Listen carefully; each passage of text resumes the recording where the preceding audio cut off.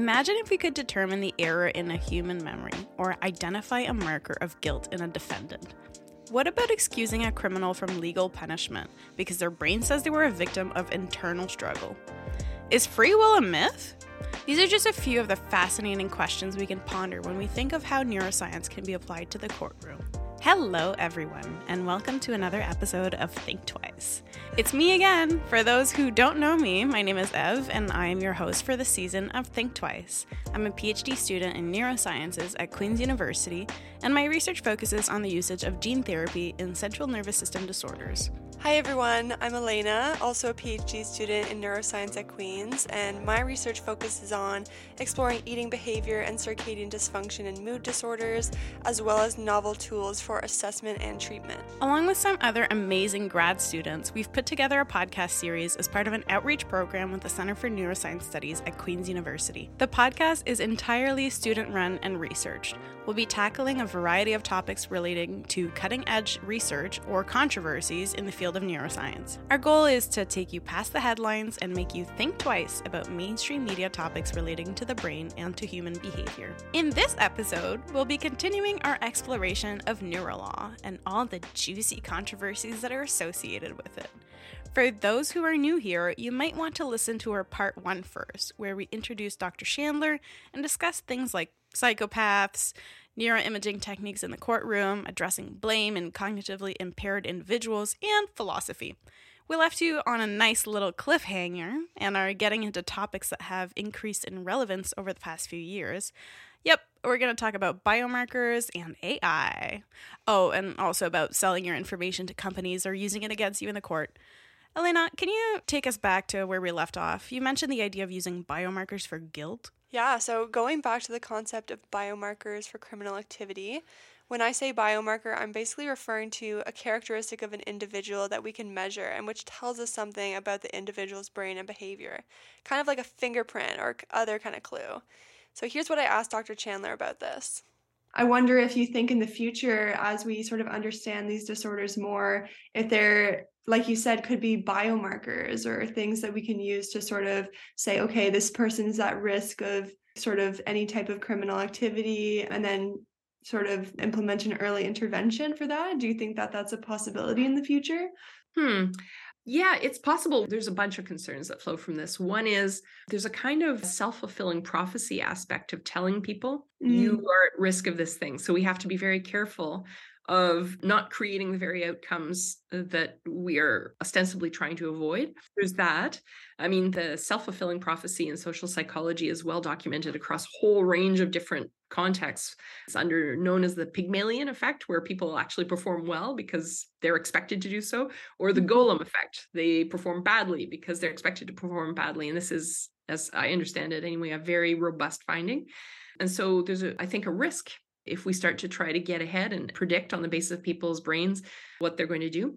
Now, we do permit a certain amount of prediction and preemptive intervention in the law already, but usually it's after conviction. So it's very common after someone's convicted of an offense to do these forensic risk assessments.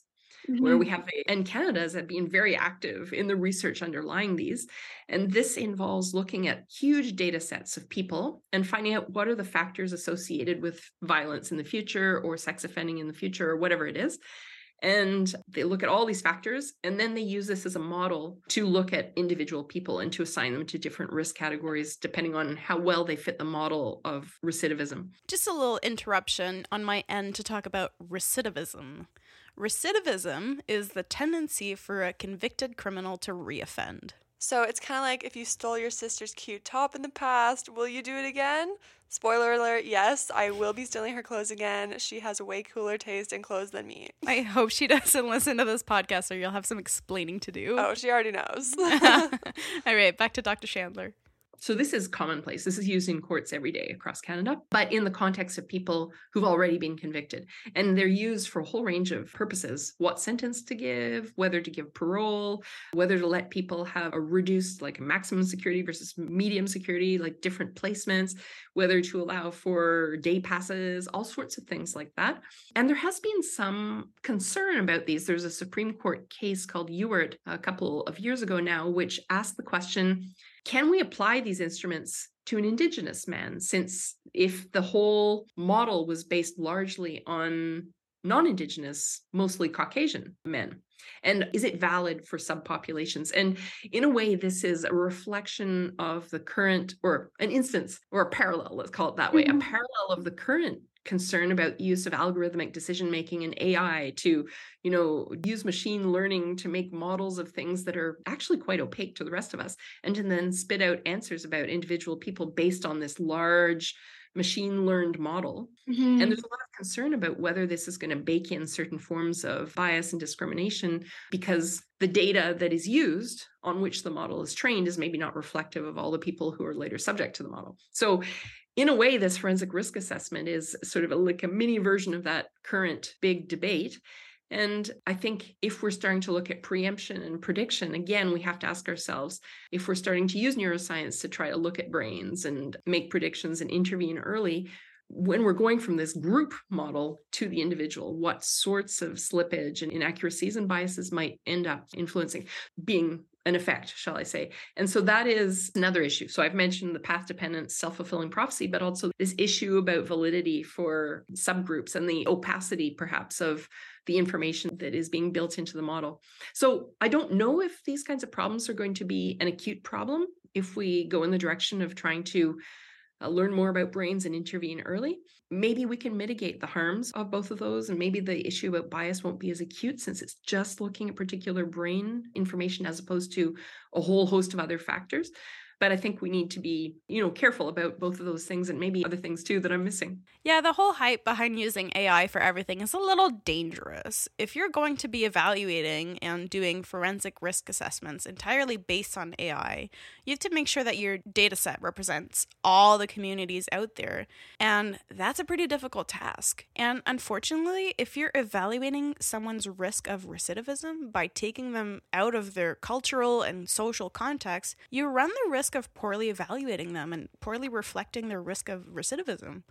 I mean, we make court decisions on a case-by-case basis to avoid this exact problem. Yeah, exactly. Using larger data sets of information is great for statistical power in science, but when applying this information to certain individuals, it may not always be as accurate. Individuals don't always represent the average. We're all unique. So I wonder if this has the potential to perpetuate bias. Especially with neuroimaging data, these studies are sometimes based on data from thousands of individuals. So how can we be sure the average of those individuals is the same as the individual in front of us in the courtroom? I asked Dr. Chandler about how neuroscience has the potential to incorrectly sway people in the courtroom too. And also, do you think that applying neuroscience to the courtroom, there could be challenges presented for, let's say, like the jury or for the general population that might not understand the limitations of these methods or the unique biases? People might see the neuroimaging evidence and think, oh, wow, like science proved it, so we should believe the science. And do you think that that sort of could sway people to sort of side with the neuroscience more easily? It is possible. I think so. There are various rules of evidence actually that govern the admission of scientific evidence. So the court has to meet a certain threshold of reliability. There's special tests for novel scientific evidence. Okay. And furthermore, it has to be necessary. So you can't just come in with all sorts of scientific evidence that's actually not necessary to resolve a legal problem. And amongst the admissibility rules, one of the considerations the court is supposed to take into consideration is whether it will have an undue effect on the jury. Will it bias the jury? Will it be so overwhelmed that we'll just defer to the expert presenting that evidence? So it's supposed to be a consideration whether or not to admit it. So I think it's something we have to watch. Mm-hmm. There are people also trying to do mock jury trials to see whether, in fact, juries are completely blown away by, colorful pictures of brains and just go with whatever that evidence was. So that's something we should keep an eye on for sure. To be fair, in a lot of cases, even people in the field of neuroscience don't entirely understand the limitations of complicated techniques because there's so many of them, and the limitations for the most part are caused by very small details. So if you want to truly understand the limitations, you need to understand the technique quite well. It makes sense that you wouldn't want a technique that overshadows all the other evidence that is presented just because it's science, because each technique, scientific or not, has flaws. It's true, and using neuroimaging techniques as a source of evidence is one of the most controversial aspects of neurolaw. So what do we mean by these limitations exactly? Well, some argue that neuroimaging methods like fMRI, which I mentioned in the last episode, are not reliable enough to detect differences in brain activity associated with certain brain states. Regardless, these methods are still being used for this purpose, just like the case we talked about in part 1. Yeah, there are also different ways that bias can be introduced in neuroimaging data, right? Yeah, analyzing fMRI data requires specialized expertise, but there isn't much agreement on how to analyze and interpret neuroimaging data in legal settings yet, which could lead to inconsistencies and variability in the interpretations of the data. This in turn could also be influenced by the subjective bias of the researchers. The study design is another way bias could be introduced in terms of the specific tasks or stimuli that are used to elicit brain activity. Also, the participants volunteering for the study could be influenced by race, ethnicity, gender, and socioeconomic status. This all makes it really hard to compare across studies. And with all that being said, Dr. Chandler also describes a bit about how even using evidence gathered from scientific techniques with many of these limitations is better than no scientific evidence at all. In law, we need to come to a conclusion about who did it, who is responsible, and what level of evidence is acceptable to back it up. A somewhat educated guess is better than just a straight-up guess. Yeah, that's a good point. Speaking about guessing, Dr. Chandler has been doing some work on the acceptability of neuroimaging methods as essentially lie detectors. Here's what she thinks about neuroscience methods and if they should be used in lie detection. For example, there has been a lot of discussion about using both EEG and fMRI to identify lies. So use it as a form of neuroscientific polygraph test, right? Okay. I have to interrupt this again. There's a lot of words that need some explaining here. Starting off with EEG. An EEG, or electroencephalogram, is a common technique that's used to measure electrical activity that is produced in different regions of the brain when they're active. We measure that activity with electrodes that are placed on the head. When we talk about the P300 peak, it's known as a pretty reliable marker in activity that we see on an EEG following the presentation of some kind of stimulus, like a sound, an image, a tactile stimulation, etc. When we're talking about salient information, we mean information that is pretty noticeable compared to the rest that's going on. And the last one I want to explain here is fMRI. We talked briefly about the MRIs with Elena, but here's a bit of a recap. So there's 2 types of MRIs. There's functional MRIs, that's the one we're talking about here, and anatomical or structural MRIs that are used to look at precise anatomical regions and their volumes. fMRIs, on the other hand, they use what's called the bold signal, and that depends on the level of oxygen in blood to determine what parts of the brain are active at any given time. So, as an example, you could be asked to look at a video inside an MRI machine, and your visual cortex would become active pretty quickly. And we would see that because the level of oxygen in your blood in that specific area of your brain would be increased when you're watching the video.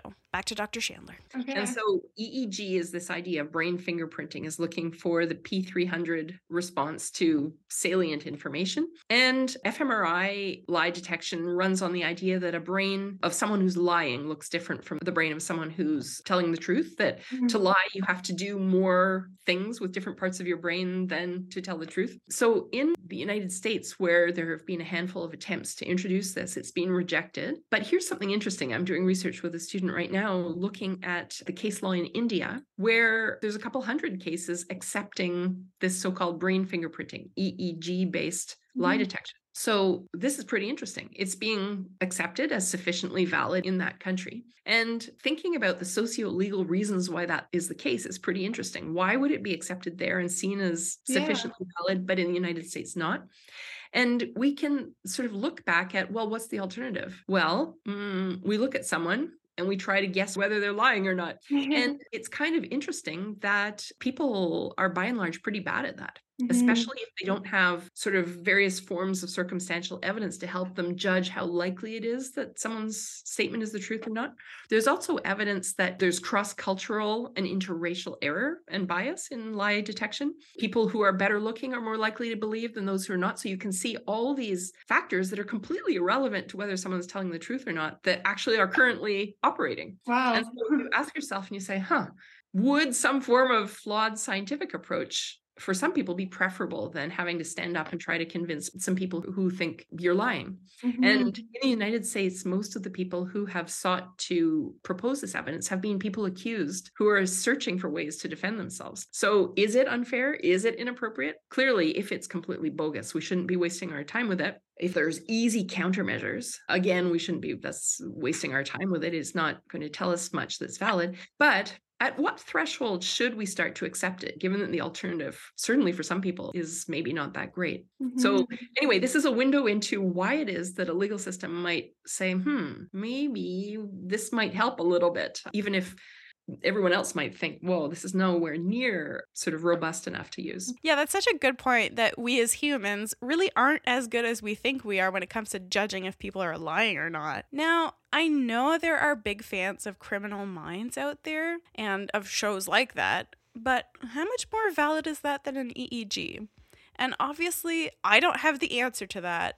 But it just goes back again to the idea of informed or semi-informed guess versus a purely judgment-based guess. And I guess if we look down the line, we probably won't even be talking about EEGs anymore. We'll be looking at BCIs. So brain-computer interfaces are basically technologies that involve a direct line of communication between the brain's activity and some kind of device, like a computer. We already have these devices developed for the motor cortex, and they're super useful for people who are like quadriplegic, for example. But what if whatever data those BCIs collect could actually inform us on what's going on in other regions of the brain in real time? Or even tell us exactly what one person's mind says they were doing at a very specific point in time. Imagine you're being accused of, I don't know, stabbing someone, for example. And your BCI could literally say that at that exact moment when the person was stabbed, your BCI registered that you were actually brushing your teeth. Pretty convincing, no? Yeah, I mean, the possibilities with BCIs are almost endless, and I'm sure we'll see more of this come to fruition over our lifetime. Dr. Chandler is actually very fascinated by BCIs, like many of us, and here's what she had to say about the topic. You see all this really interesting research in looking at the motor cortex and interpreting from actions in the motor cortex what someone's intended or imagined speech might be. So this picks up the movements of the vocal tract and kind of turns that into sounds, which is completely remarkable that this might be possible. Now, in that work, there's always like an autocorrect like function trying to guess the most likely thing you're trying to say in a given context. So there's always some possible slippage between what you're intending to say and what ends up being produced. It's at least in part a co-production based on what's most likely that you're trying to say. I'm also thinking about evidence of trying to reconstruct from the visual cortex what people are actually seeing. And could one broaden that into picking up someone's internal visual imagination? I'm one of those people who has almost no visual imagination, which I discover is unusual.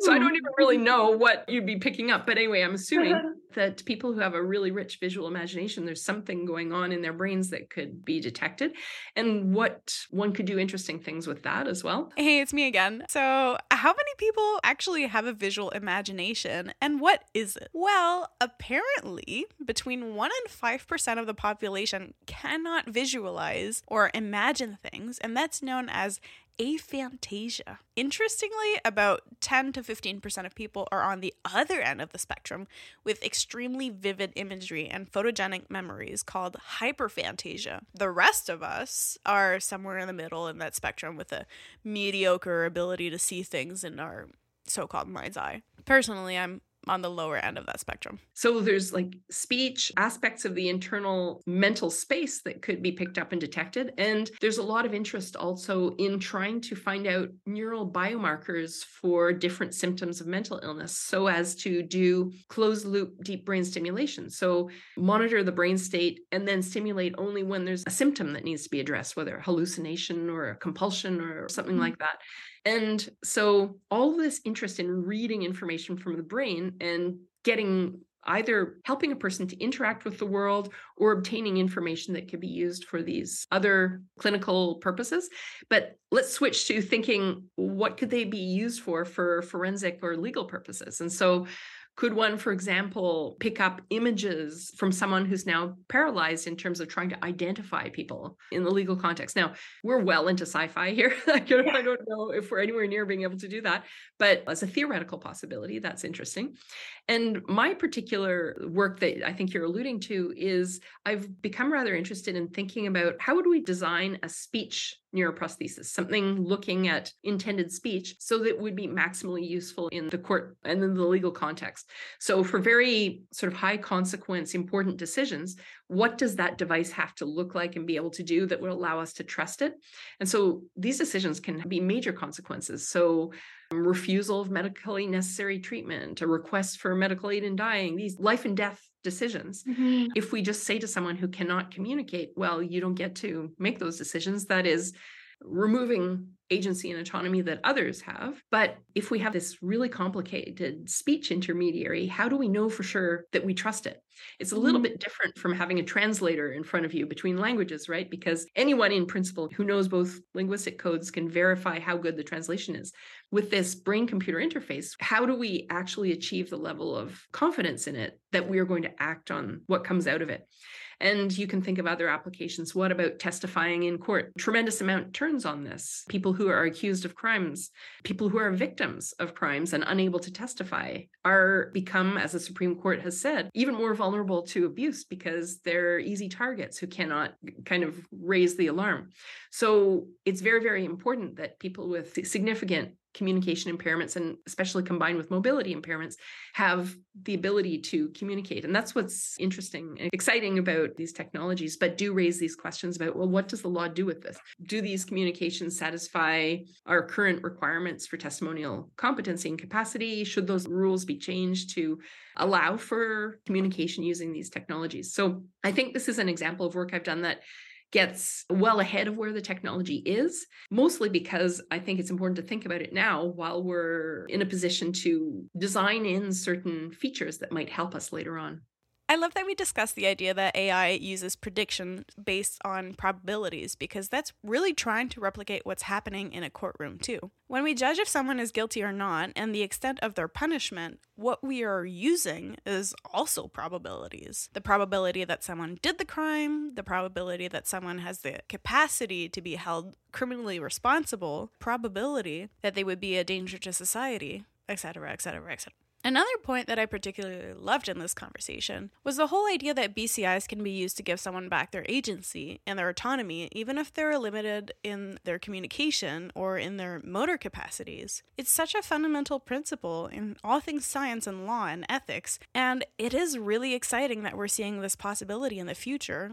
Who knows how near? Yeah, giving someone with communication impairment the ability to communicate again is giving back their autonomy, and it's such an incredible achievement of BCIs. I think Dr. Chandler's work here really has the potential to help a lot of people. I also wondered, with these almost sci-fi-like concepts like biomarkers for psychopathy and predicting recidivism and brain-computer interfaces, there's a lot of promising but also scary potential for things that could happen. I asked Dr. Chandler what she's most concerned about and what she's excited about for the field moving forward.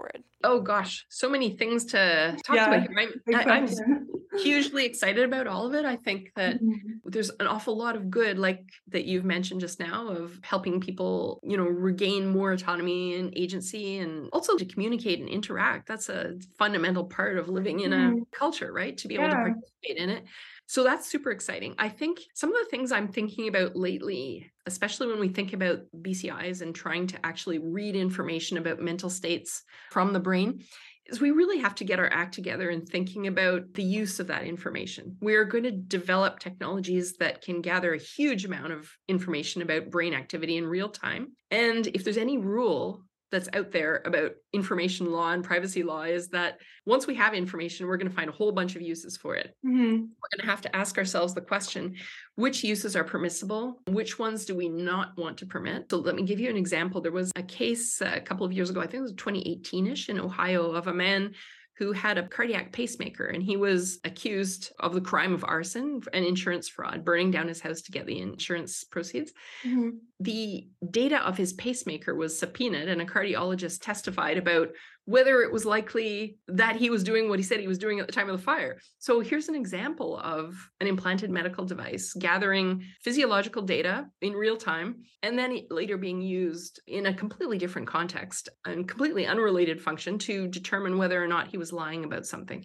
And it seems highly likely to me that if people are wearing BCIs, I mean, very few are going to have implanted BCIs. This is expensive and risky. But if we move to less invasive ones that people are using for a whole range of more day-to-day activities, certainly that information will be interesting for other purposes. And it's not just court purposes. They're interesting, of course, to marketing and a whole range of applications. So I worry more about the more significant personal information that can be accessed and used against the person in a more dramatic way.